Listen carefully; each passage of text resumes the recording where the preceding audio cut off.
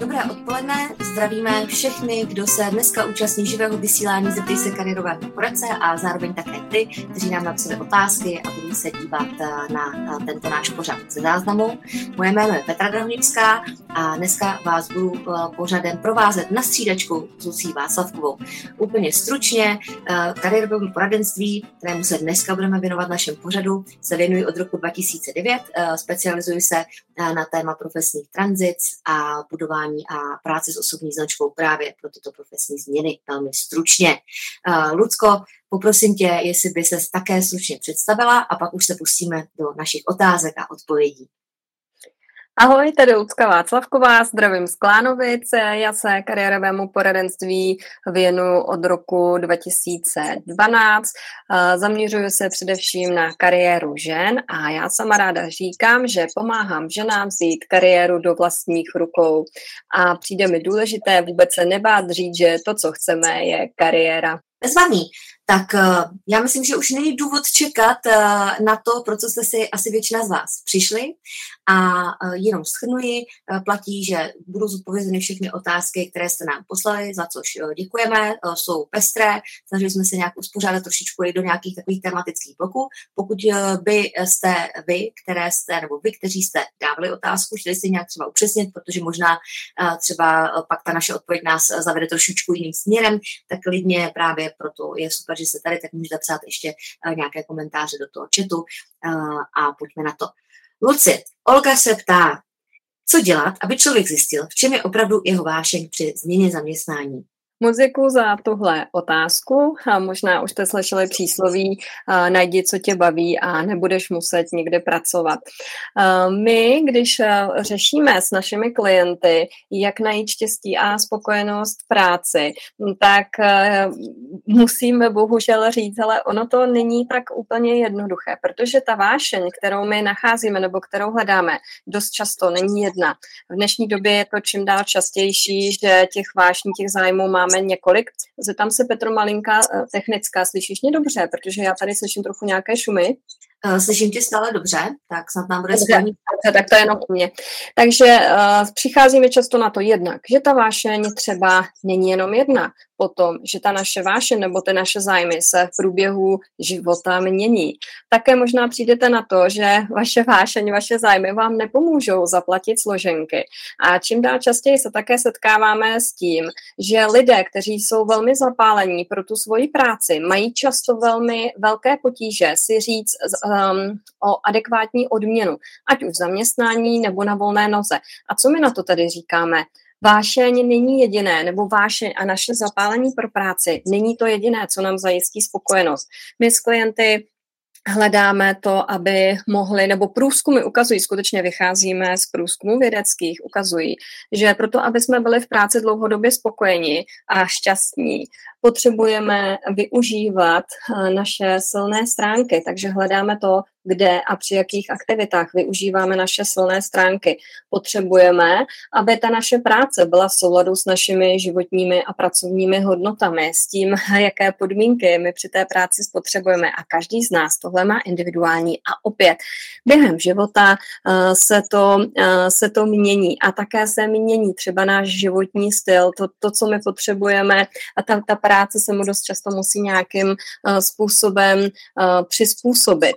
Ale abych řekla aspoň něco konkrétního, když se ptáte potom na to, jak já mám teda zjistit, kde jsou třeba ty mé silné stránky nebo zájmy, kde jsou ty správné aktivity pro mě, ta správná náplň, tak tady říkám, hele, ono je to trošku o nějaké sebereflexi.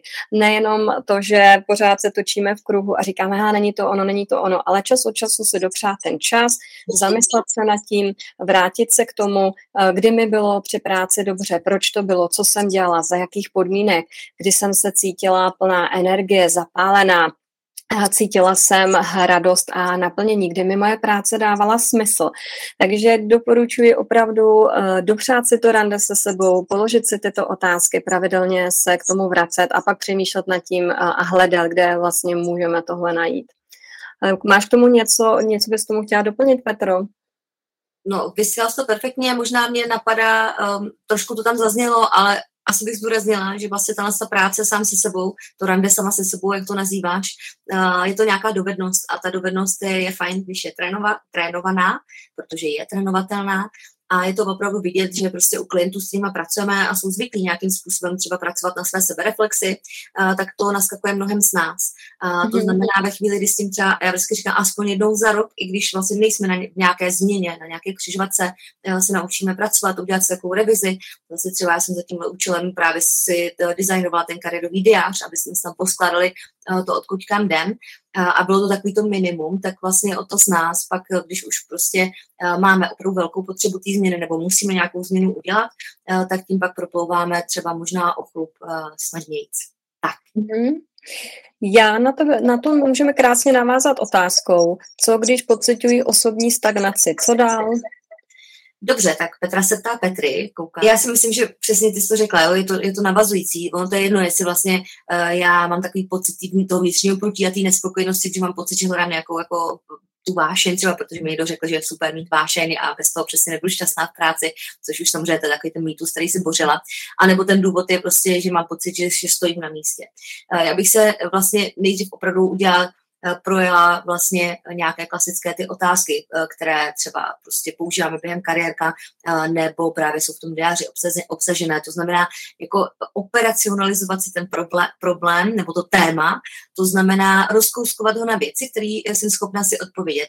To je vlastně to proč. To znamená, co je jakoby tím důvodem. Mám pocit, že už se neučím nic nového, mám pocit, že nevyužívám silné stránky, třeba to, co jsi říkala, mám pocit, že vlastně nějakým způsobem potřebuju hledat právě něco, co mě bude naplňovat. Takže abychom vlastně na tyto abstraktní otázky byli schopni odpovědět, tak je musíme rozkouskovat na nějaké vlastně konkrétní menší úseky. A pak bych se ještě taky ptala, jestli vlastně to je vyhovující nebo nevyhovující pro mě. Jo? Jestli do jaký míry to je moje téma nebo mýho okolí, protože my se hodně setkáváme, možná Luci, mi to taky potvrdíš, čím jdeme delší část tím životem a tou kariérou, tak většinou ta rozhodnutí už neděláme, ta profesní sami za sebe. Živíme někoho a často samozřejmě pak do toho rozhodování se tam promítají přání nebo strachy třeba toho našeho partnera, toho našeho okolí, nebo i našich rodičů prostě, nebo pak jestli to já nevím, zvládnu s dětma a tak dále.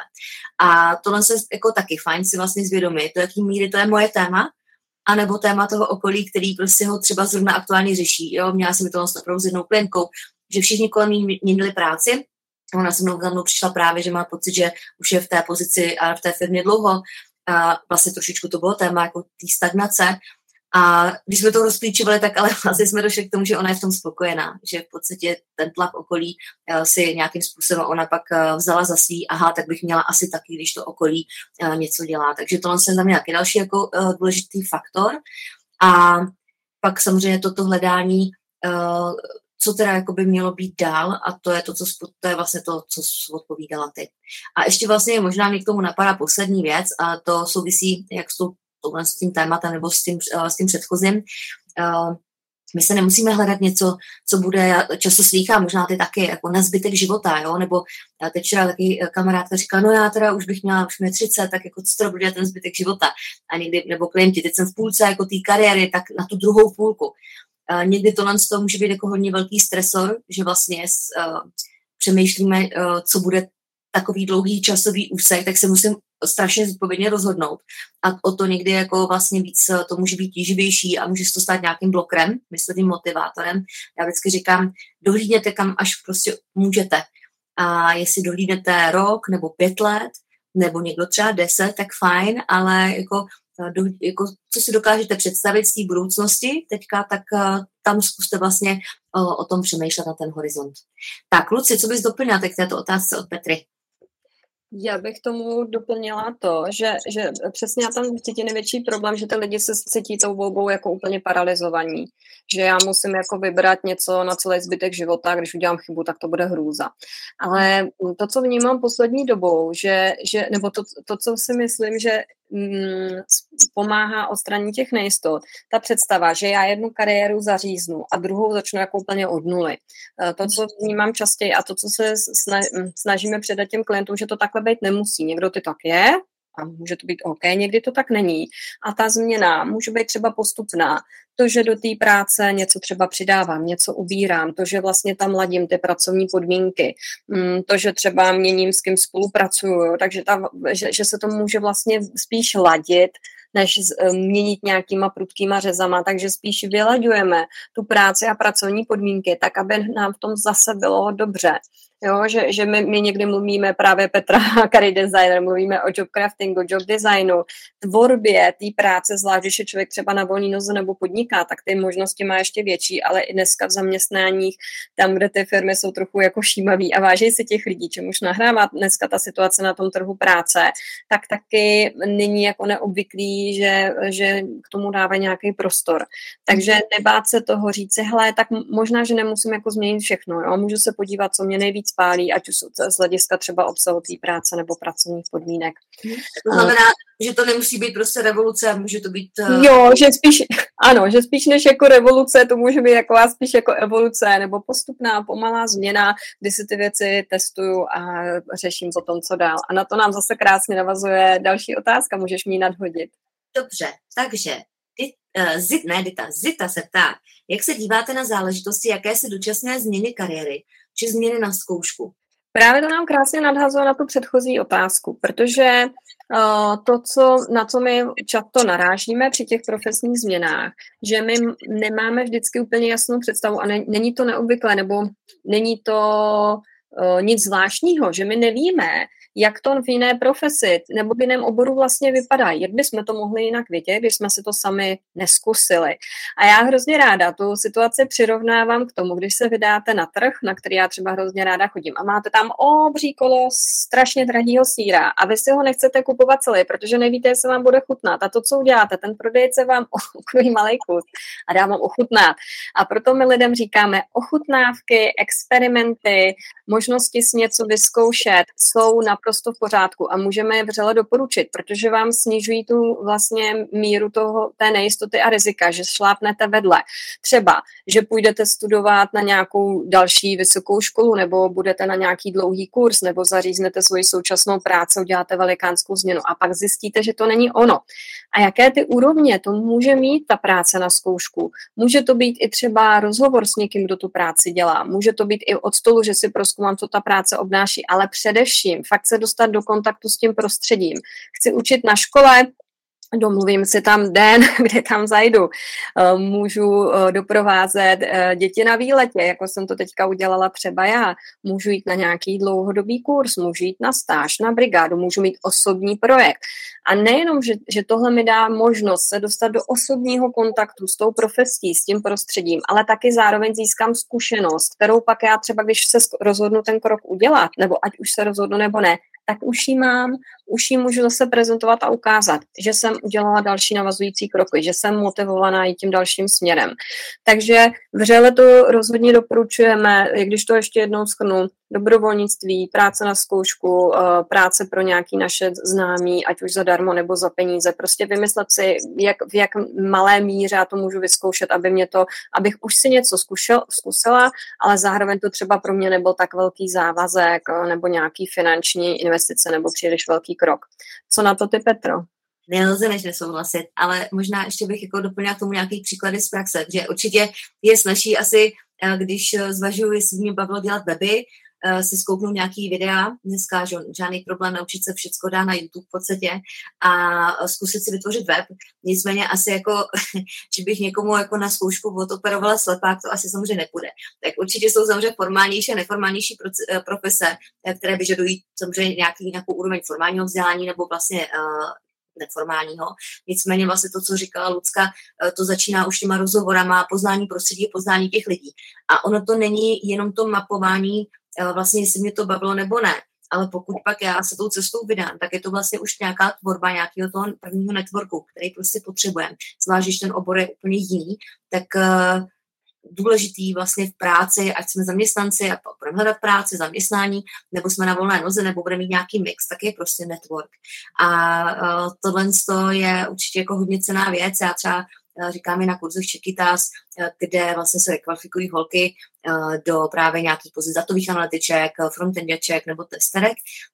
Jako když vy jste na kurzu, máte tam lektora z terénu, lektorku, hoďte s ní řeč prostě o pauze, ptejte se jí, jak to funguje v té firmě, jako využívejte i tu možnost, pokud to teda není nějaký předtočený video, ale opravdu prostě, ať teda online nebo offline, ale v reálném čase možnost zeptat se toho lektora, protože někdy ty lidi říkají, ale já někoho neznám prostě z té sféry, ale když už si právě třeba najdu kurz, tak prostě tam máte toho lektora a minimálně prostě, když na vás nemá čas, tak vás může provázat třeba na někoho dalšího. Takže tohle si vlastně uvědomit a poslední, co bych řekla, že při profesní změně, která samozřejmě není jako jednoduchá úplně, to si jako nebudeme zastírat, že samozřejmě pokud mám něco vystudovaného a už mám praxi, tak jako změnit v úzovkách jenom zaměstnání v té oblasti je snazší, než skočit úplně do nového tématu, ale právě v náboru tohle není to jenom vlastně pro nás osobně, že to prozkoumáme, jestli to je opravdu to naše, co říká Lucka, ale to je to, co pak ten zaměstnavatel ocení. On vidí v tom CVčku, že tam ještě nemáte praxi, ale uvidí tam nějaký side project, uvidí tam vaše první pokusy. A opět někdy zase argument, no jo, ale to prostě jsou takový neumětelský pokusy, já nevím, právě první pokus o web třeba, jo, nebo tady jsem prostě zkoušela něco nebo jsem tady zkoušela víc kroužek dětí, ale to prostě nebylo ještě jako úplně opravdový prostě, nebo dlouhodobý. Fajn, ten zaměstnavatel to chápe, ale vždycky se na to dívá z té perspektivy, když už chci dát šanci nováčkovi z jiného oboru, který tranzituje, tak budu mít 2 CVčka obdobná a ten kandidát, který už něco udělal, tak vždycky bude mít vlastně mnohem větší pravděpodobnost právě za tu snahu a to, že vlastně nějakým způsobem tím ukazuje, že opravdu o to téma stojí. Teď to je na mě, viď? Asi. Ano. Jo, promiň, já mám říkat tobě. Ano. Mám tu otázku od Míši. Aspoň vidíte, že to máme opravdu naživo, jo? Taká otázka od Míši. Ráda bych se v práci, kde jsem téměř 11 let trošku posunula, ideálně na manažerskou pozici. I když je se mnou nadřízený spokojený, není u nás ve firmě k posunu žádná příležitost. A to mě je jako líto po takovém době tu firmu opustit, ale zároveň vnímám, že už mi ta moje současná pozice nevyhovuje, ani mi nic nového nepřináší. Nemůžu se ale odhodlat tomu, abych odešla. Je to takový začarovaný kruh a nevím, jak z něho dál. Tak možná já bych doporučila jenom třeba i zkouknout datovou snídaní LMC, ty budeš taky pak dál asi zmiňovat. Teď jako nově, co vyšla, tam právě jsou pravidelně dělané Jobs indexy spokojenosti v práci a proč lidi vlastně jsou motivováni měnit práci a proč zůstávají. A zrovna právě samozřejmě to, co tady Míša uvádí, tak je to jeden z takových typických argumentů mimo, dejme tomu strach, co se děje na trhu. Lidi se chovají konzervativně, jsou méně ochotní tu práci měnit, tak jeden z těch velkých důvodů je právě prostě super tým, fajn šéf, prostě nechci ty lidi tam v tom nechat a tak dále. Takže určitě myslím, že tohle možná jako řeší spousta lidí, kde mám vlastně to do jistý míry to jisté a ještě to je fajn, prostě ta práce mě nějak baví, jde mi, ale plus ten tým je určitě jako velký benefit, který vlastně spousta lidí jim třeba i vyvažuje, dejme tomu právě nějaký jako míru seberealizace nebo míru nějakého ocenění a tak dále. Tady asi jako nejde poradit nic jiného. Mám 2 typy, nebo kam to jako bych směřovala. Jeden typ je, že prostě opravdu jako v nějakým pravidelným módu si položit tu otázku, furt tady převažují ještě jako ty benefity, ty plusy nad těmi mínusy. To znamená, jako zase sedánek sama se sebou, nějak si to prostě popřemýšlet, sepsat si to třeba, my hodně pracujeme vlastně, jsou to úplně banální věci, ale fakt to pomáhá prostě hodit ty myšlenky na papír, nějak se to vizualizovat, plusy, mínusy, jo. Když vlastně s tím člověk třeba i bude pracovat jednou za měsíc, si nad tím prostě sednete na 10 minut, 15 a vlastně pokud furt tam vychází, hele, těch benefitů je tolik, tak prostě asi to je nějaký prostě signál, který mi říká, možná ještě ten čas není. Ve chvíli, kdy možná tam už začne přibývat těch nějakých mínusů, nebo možná si toho začne víc všímat, tak nějakým způsobem nám tu energii na tu změnu dá. Nicméně, zase, Lucka už to taky naznačovala, my hodně pracujeme s nějakými scénáři, kde určitě vlastně lidi přicházejí často A nebo B, černobílá řešení, prostě buď tohle nebo tohle.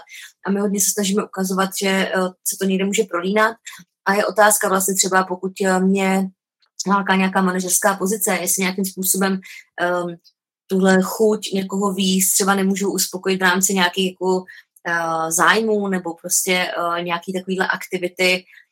Teď samozřejmě jako neznám tady situaci Míši konkrétně, jo, ale prostě někomu pak možná bude stačit, když organizuje já nevím, nějaký tady sportovní utkání, nebo nevím, někde vede děti v nějakém skautském oddílu, nebo vede ty dospělí ještě nad tím v té úrovni. Někomu tohle to nestačí a opravdu pak začne jako cítit, že tam jí jako touha potom si tohle vyzkoušet, sebe realizovat se na té manažerské pozici tak silná, že toho využiju. Možná bych to zakončila tím, že teďka situace na trhu práce je příznivá na změnu. Samozřejmě lidé nevědí, prostě co bude, to je jasný, což ale jsme jako neviděli nikdy, nicméně jsme si zvykli na takový jako dlouhodobý asi jako relativní klid, že jsme se všichni měli dobře do doby toho covidu, pak samozřejmě začaly ty výkyvy, pandemie, teď válka a tak dále, ale stále vlastně teď podle dat je určitě to, že firmy hledají nové zaměstnance, ale lidi jsou méně ochotní měnit, takže opravdu jako teď je velmi dobrá příležitost, že pokud prostě se budu poohlížet po nové práci, tak mám vysokou šanci si něco najít. A pokud jako budu schopná držet tu práci, kde jsem a čas od času třeba jít na pohovor a zmonitorovat si ten trh, tak vlastně ani nejdu do toho rizika, že teď teda dávám výpověď, bouchnu do stolu a vlastně budu pak v nějakém bezvětří, když si nejsem jistá, jestli tu práci najdu. Takže můžete samozřejmě i paralelně hledat, dokud se ještě zaměstnání. A třeba zjistíte i právě, a zase je to na zkoušku, jo, třeba zjistíte skrz ty pohovory, že tráva jinde zelenější úplně není a že možná jste si udělali ten benchmark, prostě po pár pohovorech, že opravdu ta vaše firma, jako kde jste teďka, tak je jako právě teď. Pro tohle období zase kam až dohlídnete, jak vždycky říkám, možná to praví, anebo možná ne. Takže asi takhle za mě. Luci, co bys doplnila? Mně tam určitě se líbilo to, co ty si říká, nebo jsem hodně v souladu s tím, že ne všechno my musíme najít v té svojí práci. Dnes se hodně setkáváme s tím, že ty klienti si říkají, aha, ale vlastně ta moje práce je dobrá, ale nenajdu tam všechno a právě některé ty své potřeby nebo hodnoty se realizují jinde. Není neobvyklý, že někdo má svůj vlastní podnikatelský projekt, že pak má vlastně postavený to svoje živobytí na víc nohách. A pak není ani pod tlakem z toho podnikání, ani pod tlakem z toho zaměstnání. A to, co bych tam ale ráda ještě řekla, to, co mě jakoby, čeho jsem si všimla v té datové snídani, kterou Petra citovala. A zase určitě koukněte na ty data všechny, protože je to na to celou, já jsem vám to hodila i do odkazu, dostanete ten odkaz na ní i po webináři. Zaznělo tam mimo jiné, že čím jsme starší, tím je náročnější ta změna a fakt to ukazují data. Jednak mladší lidi mají, podle těch dat, mladší lidi častěji zdají ty změny, mají tu větší jako odvahu a zároveň ty firmy je ale víc akceptují. Jo, že čím jste starší, tím je pro vás, tím máte třeba méně reakcí na životopisy. Je to prostě realita, jo, tohle říkají ty data, já to jako nehodnotím, ale když se ptáte na to, jak hodně čekat nebo nečekat, tak prostě za 10 let, za 20 let to pro vás bude prostě opravdu jako těžší. Opravdu to ty data ukazují, že starší uchazeči mají míň těch reakcí a láme se to nejvíc někde kolem 45 a 40 nad 55, už to je vážně jako dost těžký.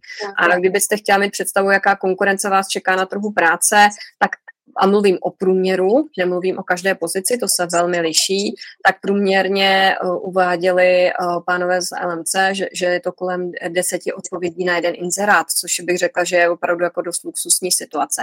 Ale pozor na to, může se to velmi změnit, kdy my víme z covidu, kdy jsme zase sledovali ty data na trhu práce, že když nastal nějaký opravdu jako vážný zlom, tak ta situace se změnila jako strašně rychle. Tak tohle je dobrý jako mít na paměti, trochu si to jako hlídat a zajímat se o to, sledovat si tu situaci a potom ano, potom i v těchto obdobích se dá změnit, ale potom zase opět my třeba volíme ty postupné změny té práce nebo opatrnější varianty, než že bych nejdřív dala výpověď a pak něco hledala, spíš to dělám takovým pomalým jako postupným způsobem, kdy se rozhazují ty sítě, něco si nejdřív najdu nebo mám někde něco rozjednaného, než dám tu výpověď. Jako jsou takové bezpečné strategie, bych tak řekla. Ale zase záleží na klientech, teď mám zrovna klientku, která se tu výpověď dala, protože říká, že prostě by se jinak jako psychicky nedokopala k tomu hledat. Ano. Prostě v rodině, že to není jako ohrožující jako zásadně, ví prostě nějaký časový horizont, jako do kdy prostě bych chtěla opravdu zamakat a jde do toho vlastně opravdu naplno. Jo, takže opět jako záleží na vás, jestli chcete to udělat tu změnu rychlou nebo ne a jak prostě, co si prostě můžete i finančně dovolit, jak moc třeba riskovat. A ještě mě teda pak napadla jakoby jedna věc s těm počtům těch uchazečů na tu pozici. Já vždycky říkám, že s tím věkem, ono to není jenom o tom, že ty firmy jako tolik třeba neodpovídají často, ale což jako teda ta říkají, ale taky prostě vybírají si i pak ti lidi samozřejmě víc než mladý člověk, protože mladý člověk chce zkoušet a rozhodně prostě otevřenější různým variantám a ve chvíli třeba, kdy my jsme už měli jednoho psychošéfa a teď takového člověka jako dost rychle identifikujete znova prostě na nějakém pohovoru, tak prostě si říkáte, tohle to prostě ne. Jo, takže i tou životní zkušeností už prostě nějaký ty nabídky vlastně neakceptujete nebo je ignorujete, tím se vám jako ten tritýř zužuje a těch zajímavějších pak samozřejmě pozic je i méně. Je i pak třeba méně kandidátů v té konkurenci. Oni to může být klidně 2-3, jenom, což zní jako super, že to není těch 33, jako u těch nějakých juniornějších pozic. Na druhou stranu pak vždycky říkám, musíte počítat s tím, že třeba ty kandidáti jako budou velmi připravení a ta konkurence pak tam je jako vlastně větší, ne v té kvantitě, ale třeba taky v té kvalitě. Jo. Tak, posuneme se dál. A Luci, Diana se ptá, jak využít LinkedIn při hledání práce. Tak obecně můžu říct, že jsem ráda, že se na to ptáte, že to vnímáte jako něco, co vám může pomoci při hledání práce. My máme zkušenost velmi dobrou, ale opět, tak jako u ostatních věcí, říkáme, hele, neexistuje žádné jedno univerzální doporučení a rozhodně ti nebudeme tvrdit, že univerzálně pro všechny pozice se ti hodí LinkedIn, tak to skutečně není. Nicméně, když už se ptáte, jak ho využít můžu, na prvním místě určitě uvádíme vytvoř si profil. Ne všichni z nás chceme být třeba na LinkedInu aktivní, ale i samotný profil, který si tam vytvoříme a funguje nám jako nějaké naše veřejné kariérní portfolio, nám dává mnohem víc prostoru než klasické CVčko k tomu, abyste představili, co máte za sebou. Jeho výhodou je, že nám dává i různé formátové možnosti oproti CVčku. Můžete tam dávat různé odkazy, různé multimediální soubory. Velmi snadno ho můžete aktualizovat. Velmi lehce ho pak napojíte na další zdroje osobního marketingu. Můžete na ně odkazovat ze CVčka, můžete ho přikládat, když odpovídáte na pracovním portálu, nebo když využíváte sociální sítě při hledání práce, opět ho tam můžete dát jako odkaz. A ten základní výhoda oproti třeba CVčku je ta, že ten LinkedIn visí někde a může na něj někdo reagovat, může vás podle vašich zkušeností vyhledat nějaký rekruter nebo personalista, zatímco když vaše CVčko je schovaný v šuplíku, tak se vám tohle úplně nepodaří. Takže je to vlastně to, že jste dosažitelný, to, že jste nalezitelný. Já jsem kdysi svůj kurz nazvala Nechte se objevit díky LinkedIn, že vám k tomuhle skutečně může pomoci. Pak je tu ale řada dalších funkcí. Právě my jsme tady zmínili, že je užitečný dělat si network. LinkedIn je skvělý networkingový nástroj. Můžete si vyhledat konkrétní firmy, v nich konkrétní personality, konkrétní profíky, se kterými byste rádi pracovali. A s nimi se všemi, nejenom, že je můžete sledovat, ale můžete se s nimi spojit. A lidi jsou ochotní a otevření k té spolupráci, protože kvůli tomu, aby měli své profesní a biznesové příležitosti, na tom LinkedInu skutečně jsou. A dalším levelem, který můžete mít, je i to, že tady můžete zveřejňovat příspěvky, můžete tady budovat svoji osobní značku a tím zase zvyšujete tu šanci, jednak se budujete ten network, zvětšujete se ho takhle přirozeně a zase zvyšujete šanci, že vás někdo objeví. Pak je tu i funkce taková vlastně podobná jako na pracovních portálech, že tady najdete i nějaké konkrétní pracovní nabídky a rozhodně je velmi užitečné to, že vy, když jste otevření a můžete hledat otevřeně práci, tak můžete sem umístit i příspěvek, že práci hledáte. A podle mých zkušeností i tohle je velmi jako užitečný nástroj, který lidem, kteří už mají nějaký svůj network, je pro ně velmi, velmi užitečný a velmi funkční. Souhlas. Určitě bych taky možná zmínila, že jsem teďka párkrát narazila u klientů na konzultacích, že vlastně trošičku mi přišlo, že vydává jako energii na více frontách ne úplně efektivně a to vlastně, že vlastně hlavně věnovali tu pozornost práci pro svých profilech na portálech, protože každý samozřejmě pracovní portál, jak Startup Jobs, Jobs.cz a tak dále, vám umožňuje taky si udělat nějaký profil a zároveň z toho vygenerovat CVčko. za prvý, co třeba vnímám, tak zrovna ty šablony, které pak se z toho generují jako CVčkový, jsou občas trošku jako zastaralý a ne úplně flexibilní. A za druhý, kdo do toho vidí? Vidí do toho lidi, kteří v tu chvíli prostě hledají. Ale práce se samozřejmě nehledá jenom jako reakcí na inzerát, nebo že čekám, až někdo vyhledá, tak se říká dneska u těch zlatých límečků, ajťáků, prostě, tak jsem tady, tak se o mě poperte. Ale samozřejmě i přes různé referály, přes kontakty, přes doporučení. To znamená, nenabírá nabírá samozřejmě ten rekrutér jako, nebo ten zaměstnavatel, ale i ty zaměstnanci dneska v rámci HR marketingu se podílejí vlastně na tom nabrat fajn lidi, kteří budou na stejné vlně do toho svého týmu. A ten LinkedIn profil je primárně dělaný vlastně jako, samozřejmě můžete sem nastavit privacy trošičku jako přísnějc, ale je to dělaný primárně jako otevřený profil do té sítě jako v širším slova smyslu. LinkedIn se říká, že jeho síla je ve slabých vazbách, to znamená právě cílíme na to mít ten network trošičku širší, právě třeba i z těch důvodů. A teďka máme tady prostor pro to, aby jsme také představili nějaké naše produkty a služby pro vás, naše reklamní a propagační okénko. Tak se zeptám Petry. Petro, co máš nového, co si od tebe může někdo koupit, když řeší kariérní změnu a hledání práce? Tak já jsem tady zmiňovala ten kariérový diář, píše se to z takže buď to diar.cz nebo kariérový diár. Jak jsem říkala, je to spíš takový pracovní sešit, vlastně, který pomáhá těm vizím. Najde to v angličtině, v češtině, můžete si ho koupit v papírové podobě. Já mám ráda si sednout chviličku od toho monitoru, si oddechnout a opravdu přes tu psanou vlastně formu té sebereflexe nějak mi to se líp třídějí ty myšlenky. Ale kdo byste třeba rádi PDF, který si můžete opakovatelně tisknout, tak samozřejmě i to je možné. Zároveň teďka aktuálně dotiskávám, je to teď trošku dobrodružo s těmi různými změnami v těch odběratelsko-dodatelských řetězcích, ale snad už tady budou dotisknuté kariérové karty, které jsou právě zase pro rodiče většinou osmáků, deváťáků, kteří si nějakým způsobem chtějí sfacilitovat tu diskuzi o volbě střední školy. A pomáhá to pak třeba i pro komunikaci s třídním učitelem, s kariérním poradcem, zase hodit si myšlenky k tomu, jakou tu školu budu volit s tím dítětem a dát tam trošku i třeba své zkušenosti, jak jsem to měla já, tak to je něco, co teď vlastně aktuálně řeším. A jinak stále vlastně platí, že jsem v létě dostřihala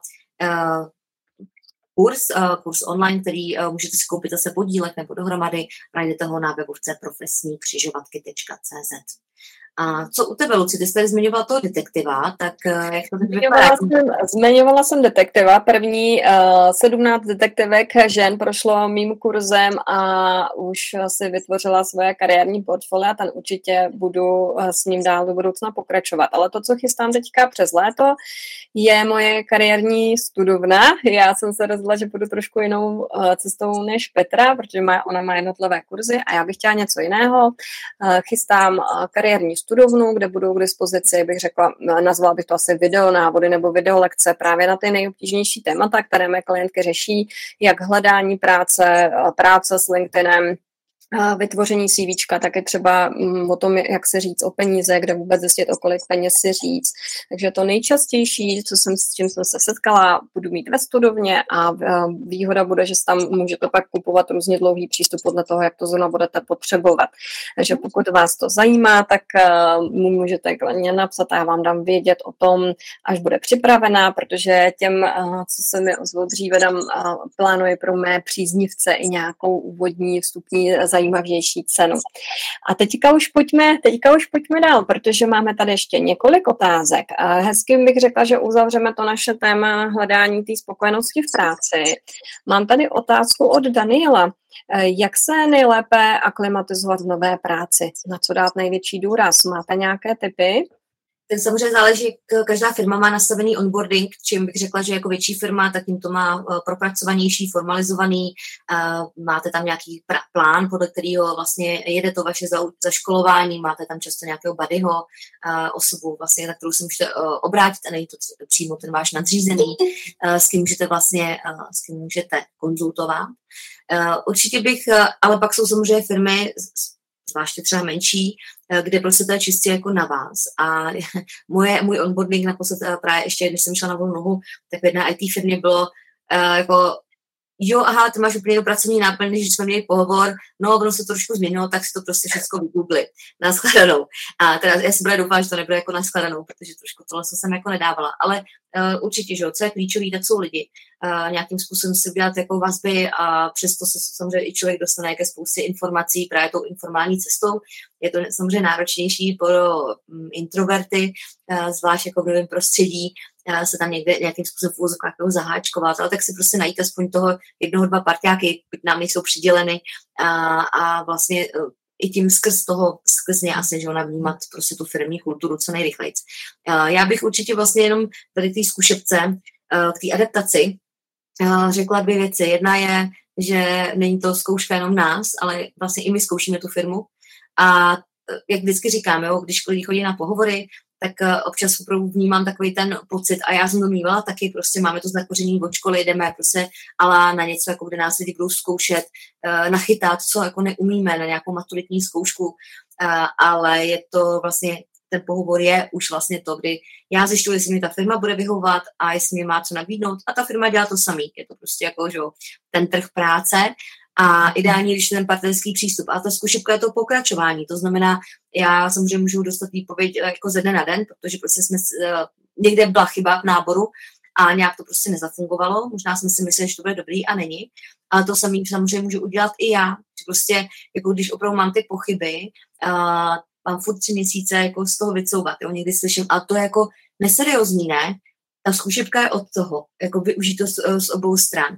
Zároveň bych taky vlastně řekla, že u lidí, kteří jako říkají, hele, to je docela firma, která se mi líbí, tak jako na 85%, 80%, jako nejsem si úplně jistá, že to je to ono, ale zase už si trošku bojím, už jsem hledala 4 měsíce, mám pocit, že už to bylo dlouho a nechci už třeba tolik riskovat.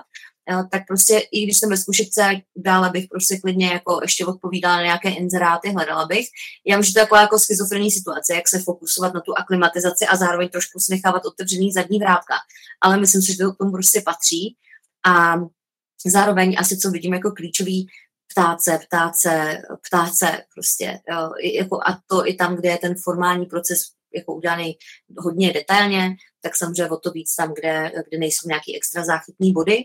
A třeba i si vlastně jako sama říkat o nějaký ty setkání s tím nadřízeným, jo, o nějaký jako one-to-one, kde si řeknu o tu zpětnou vazbu, protože jako často to lidi vnímají jako nepatřiční a čekají, když budou v úzokách pozvaní na ten kobereček a já jsem zase opět, jako jo, když si pamatuju na své první roky v práci, tak jsem vlastně to taky jako dělala, ale my musíme taky jako počítat s tím, že třeba ne každý ten manažer vlastně to umí, jo, dobře tu svoji práci, ano, takže tady prostě opravdu ptát se a aktivně s tím šéfem komunikovat a říkat si třeba i o ten feedback prostě podle té naší potřeby.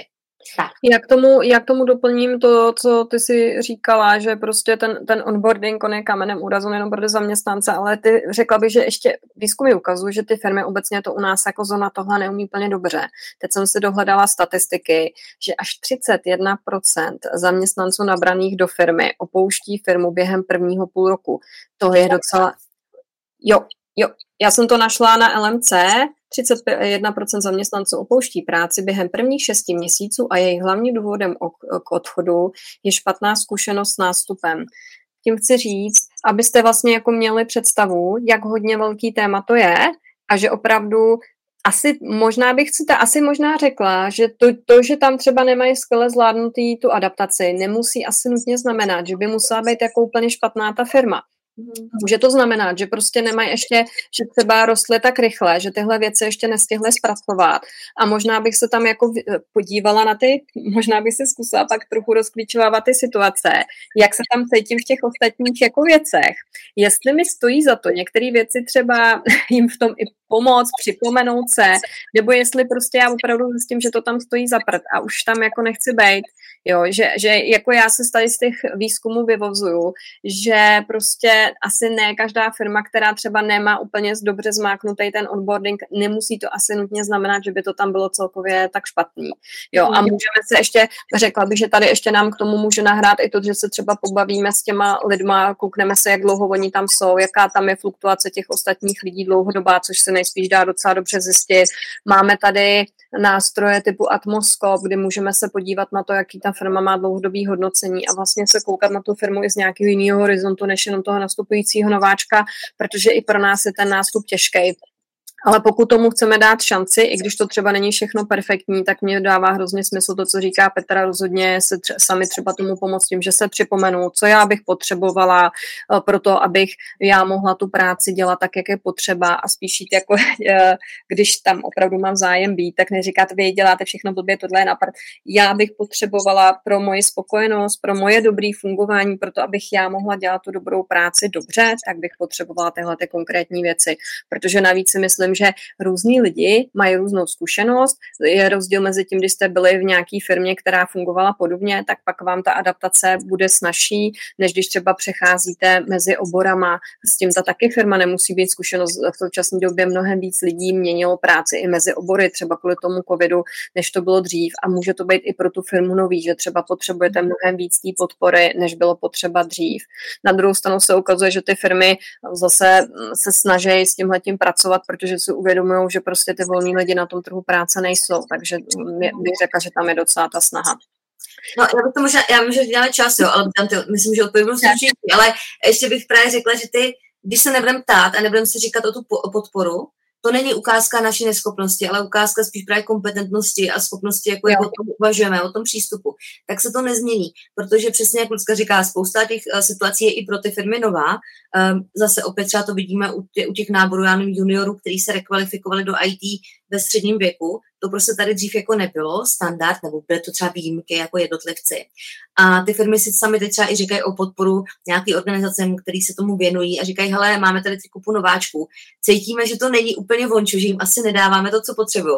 A hledáme vlastně tu cestu k nim, jo. Takže ono to není, přesně to nemusí být, že ta firma jako zlá a kašle na mě, ale musíme prostě jako tu komunikaci otvírat a třeba pokud ještě ta vaše práce je online, remote, nebo váš třeba šéf je taky často dneska někde úplně v jiný zemi, takže jako o to víc to musíte vypušovat, aby v rámci nějaké ozvat se, protože jinak fakt často toho šéfa pak uvidíte někde jako na konci zkušebky a tam se třeba dozvíte, že vlastně s váma jako není spokojený, anebo jako neříkám, že to je dobře, ale může se to stát a vy jste to ani jako neviděli ve výsledku, jo.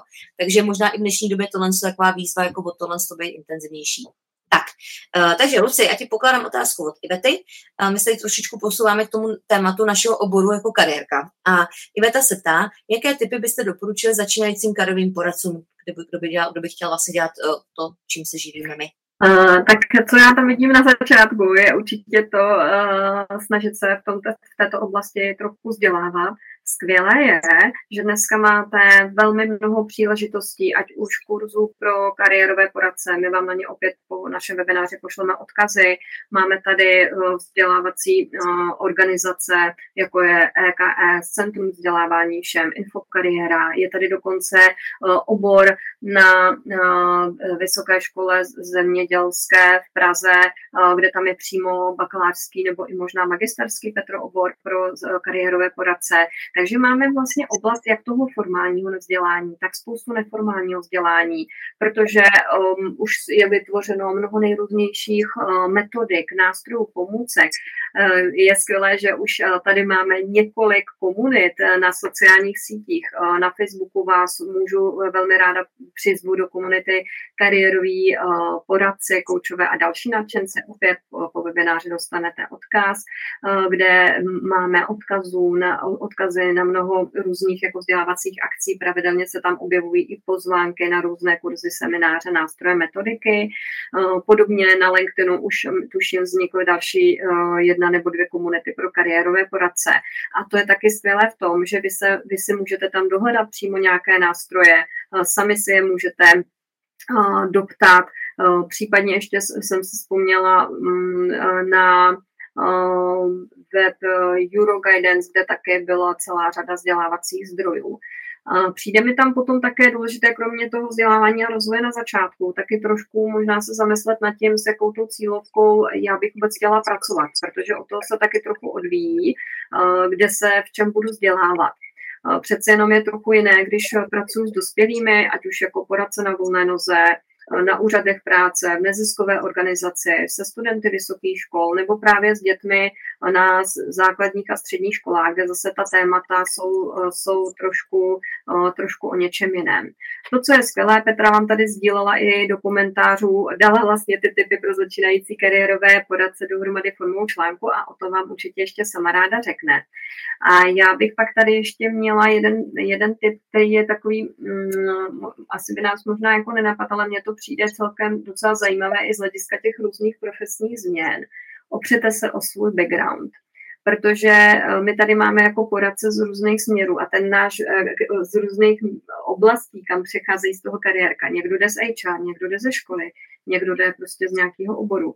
A může být pro nás cenný, že my se o tom přeme, jo? Že to vezmeme za výhodu a třeba na začátcích se orientujeme nebo i ty naše služby designujeme podle toho, kde tu největší zkušenost máme. Že to prostě nestavíme úplně na zelený louce, že třeba někdo, kdo jde z HR a z rekrutmentu, prvotně nabízí služby lidem, kteří hledají práci, třeba s jejich CVčkem, přípravou na pohovory, hledáním práce a tak, že prostě maximálně využije to, co už umí a zná.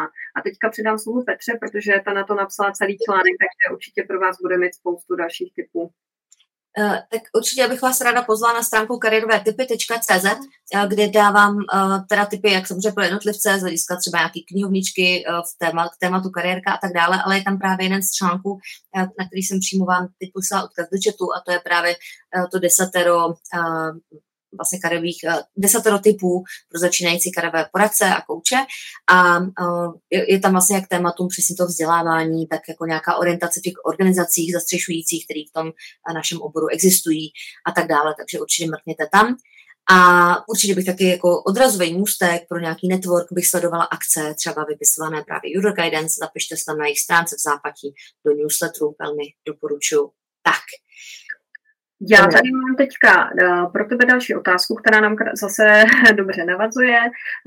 Lucie se ptá, jestli už se blíží čas, kdy bude kariérové poradenství nějak upraveno v legislativě. Doufá, že ten čas přijde. Co ty na to, Petro? Já myslím, že doufá hodně lidí. Někteří už možná uzavřeli svou kariéru, doufali během toho času. Já sama mám vystudovanou veřejnou sociální politiku, takže samozřejmě člověk v tomhle se musí být jako pragmatik, protože ty systémové změny, jasně, tam jsou takový jako okna otevřený, to třeba může něco poskočit jako skokově, ale často to jsou takový, bych řekla, jako jeden krok dopředu, 2 zpátky, pak 3 dopředu, 1 zpátky. Je to hodně jako dlouhý úsilí. Já si pamatuju vlastně jako na začátku, když jsem vstupovala do toho oboru opravdu v tom 2009, že tam byly lidi, kteří se vlastně o ty věci snažili už prostě třeba předchozích jako 10 let.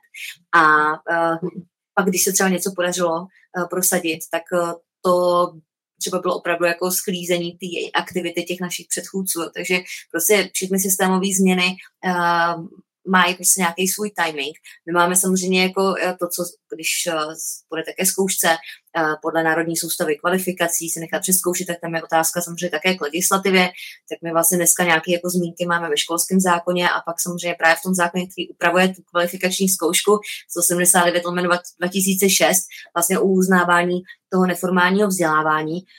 S tím se zatím musíme spokojit. Já doporučuji teďka do budoucna sledovat aktivity expertní komory kariérového poradenství, která vlastně byla založena za tím vlastním účelem, stejně jako se to třeba podařilo organizacím jako je SCAF, Eduin a tak dále, nějakým způsobem se stát jako bottom-up nějakým významným aktérem, třeba v tom vyjednávání z hlediska té veřejné politiky, tak vím, že právě kolegyně, zakladatelka Silva Píchová, která má právě zkušenosti z té oblasti školství, v tom posouvat ty věci systémově, tak mají teď ambice vlastně do toho trošičku víc šlapat a možná i prostor teď jako časový na to.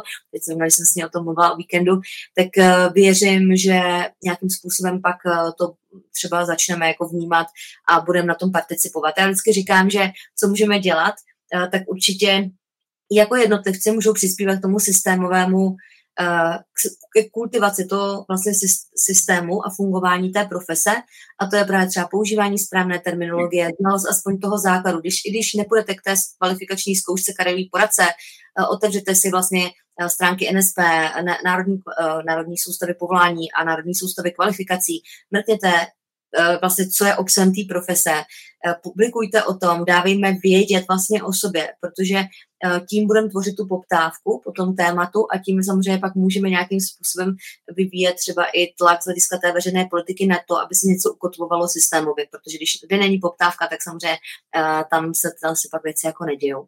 Tak. Luci, máme tady předposlední otázku, ale se ptá, že já to tady odcituju. Po několika letech zkušenosti v HR a coachingu se chci věnovat kariérovému poradenství, bych tady opravila, kde si prosím, když jsme o té systematičnosti, kde si prosím mohu rozšířit znalosti z trhu práce a získávat nejefektivněji aktuální informace. Jsou i nějaké kurzy pro poradce? Moc děkuji, Alena. Já tady začnu nejdříve tou otázkou z toho trhu práce. My jsme dneska už ty věci hodně zmínili. Za jedny z nejlepších a nejaktuálnějších průzkumů považuji data ze společnosti LMC, která u nás provozuje portály Jobs a Práce.cz. Kromě toho, ale se vyplatí sledovat i další i oficiální data. V Česku to je například to je Český statistický úřad, i tam jsou různé statistiky z různých z oblasti zaměstnanosti i nezaměstnanosti. Kromě toho mně ještě přijdou zajímavé průzkumy nejrůznějších personálních agentur a konzultantských firem. V Česku je to například Manpower a nebo Highs, které třeba vydávají mzdové průzkumy. Takže tohle všechno můžete najít. Co máte dělat, aby vám to neuniklo? No, tak můžete sledovat mě a Petru, protože když to najdeme, tak to sdílíme. Skvělé je, že můžete vlastně se stát členy těch nejrůznějších profesních komunit, kde my si to sdílíme mezi sebou, kdo na co natrefí, ať už na nějaký vlastně jako lokální průzkum, tak na ten globální, tak stojí za to se na to dívat. Je pravda, že jsou tady samozřejmě i k dispozici nějaká globální data z Mezinárodní organizace práce, společnost McKinsey. Ano, některé ty věci a trendy pro nás samozřejmě se nás jako týkají taky z hlediska obecných trendů na trhu práce, ale v dnešní době záleží, kde vy vlastně působíte, že v některých věcech má třeba větší význam ten lokální trh práce, jo? Když se třeba bavíme o uplatnění uchazečů na lokálním trhu práce nebo těch zaměstnavatelů, tak tam zase naopak z té makroúrovně jdeme až na tu mikroúroveň a hodně dobrou práci tam odvádějí třeba i místní úřady práce, které jsou v kontaktu s těmi různými hráči. Pak jste se tady ptala na vzdělávání, to už bych se opakovala. Můžu doporučit článek, který tady Petra zmiňovala, Desatero pro kariérové poradce. Můžu doporučit Euroguidance, kde bych měla jenom zmínit ty organizace EKS, Infokariéra, Aspekt, Centrum vzdělávání všem, CETERAS. Odkazy vám velmi rádi pošleme, protože dneska jsme tu těch dotazů na tohle téma měli docela hodně. Ale to, co si bych ještě jako chtěla říct, já si opravdu myslím, že je tady trochu jako přemýšlet nad tím právě i s jakou tou cílovkou třeba byste jako rádi pracovali, protože dá se říct, že každá z těch vzdělávacích organizací se trochu víc zaměřuje na určité cílové skupiny. EKS třeba o něco více, neříkám, že to není cenné i třeba pro ostatní poradce, ale o něco více se zaměřuje třeba na práci se školami a podobně. Takže nad tím je dobře se jako zamyslet a kromě toho si taky promyslete, jestli radši zvolíte nějaký dlouhý, velký výcvik, anebo si to poskládáte z nějakých menších kurzů, protože přece jenom je to jako vyžaduje to nějakou kapacitu časovou, finanční, abyste zbytečně 4krát nestudovala to samý. Takže i tohle si promyslet. Co ty, Petro, co bys k tomu měla? Máš tomu ještě něco dalšího? Já bych řekla hlavně k těm datům z trhu práce. Neexistuje a nebude existovat jeden prostě komplexní zdroj nikdy, protože to byly pokusy už xkrát, zase moji zkušenější kolegové ještě třeba 20 let dozadu by to potvrdili nějaký pokusy o systémový projekt, já jsem zažila ve své kariéře ve spolupráci s veřejnou sférou taky několikrát. Nikdy nejsou prostě dostateční peníze na dlouhodobý jako komplexní analýzy toho trhu práce. To znamená, je součástí naší profese a myslím si, že i za to vlastně nás třeba lidi platí, nebo v tom je kus té naší hodnoty, nejen ta práce s tím jednotlivcem nebo s tou skupinou, ale s tím člověkem, ale právě ta znalost toho trhu práce. A že my vlastně jsme nějakým způsobem schopní vidět, kde ta data jsou, jak se liší a tak dále. Jo. Proč prostě data, proč se liší míra nezaměstnanosti ze statiáků z úřadu a z LMCčka, jak se vlastně ta data sbírají, jak se vyhodnocují, jaký tam je třeba skluz. Jo. A stejně tak prostě, teď jsem zrovna měla diskuzi jednu takovou docela vyhrocenější právě, že někdo hodně argumentoval právě sběrem těch dat, nazýval mzdový průzkum toho hejsu, ale prostě personálka pracuje se svýma datama, co má a zase ona prostě reflektuje nějaký segment toho trhu práce, nikdy ne prostě komplexní celek. Jo, takže naší prací je tohle všechno neustále vlastně čekovat a těm klientům nějakým způsobem vysvětlovat, proč se ty zdroje liší, kde jsou vlastně ta relevantnější data třeba právě pro ně, pro ten daný segment. A chtěla bych tady říct jenom jednu věc. Opravdu my bychom sami sebe měli vnímat jako nějaký strážce, někdy strážce brány nebo kurátory toho obsahu. Jo, že bychom měli být my, který pomáhají těm klientům vlastně hledat, co je pro ně relevantní, co ne. A měli bychom být jako velmi v tomhle opatrní a říct, hele, tady ty data říkají tohle, ale má to svoje omezení. A já nahraju Petře na poslední otázku. Ve kterém ročníku začínáte s kariérovým poradenství a čím na školách? To chápu, že to týká kariérového poradenství na školách, ptá se Kateřina. Tak my asi obě s Ludskou vstupujeme do škol ad hoc, protože vlastně na volné noze fungujeme tak, když nás vlastně zvou do nějakých programů, takže to prostě někde už mají kariérového poradce, který pracuje s tím systémově, zvést tam různé hosty, my jsme jedním z nich, takže to je asi jako nejčastější a to pak bývá úplně jako random různě. Obě se také podílíme na vzdělávání těch právě poradců na školách, takže pak to třeba i zjišťujeme, ale obecně, co je trend, je práce vlastně s dětmi už někdy dokonce od mateřské školy. Samozřejmě u nás se to často zcvrklo na tu jako volbu toho dalšího stupně vzdělání, ale zase, když se podíváte na to, co jsme tady vlastně diskutovali, furt je to prostě poznání si tu práce, poznání sama sebe a ty věci se vyvíjejí.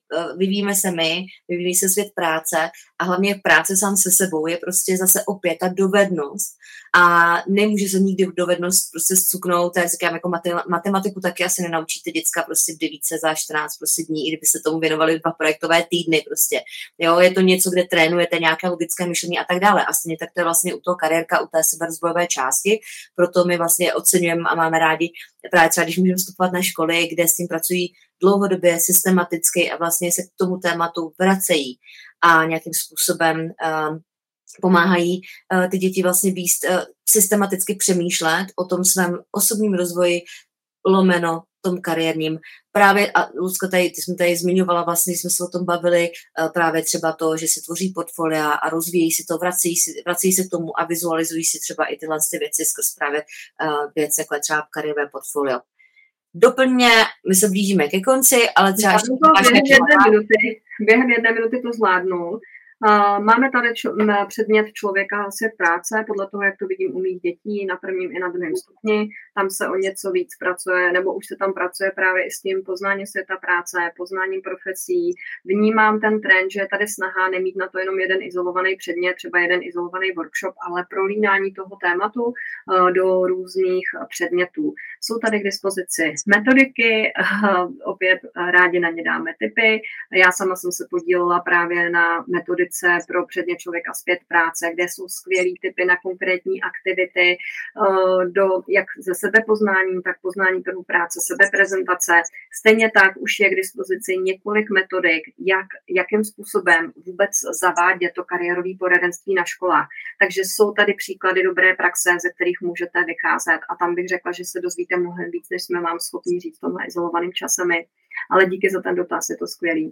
Tak, zvládli jsme to, Petro, 10 našich otázek a odpovědí.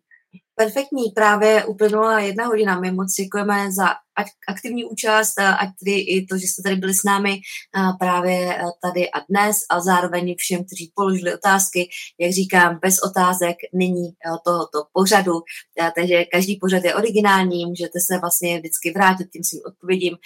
Odkazy pošleme, vše, co jsme říkali, bude zaznamenáno, takže určitě se k tomu pak zpětně dostanete. Doporučuji mrknout i naše třeba staré díly, jestli tam bude nějaká otázka, zase od někoho jiného, která vás zaujme, možná vám pomůže.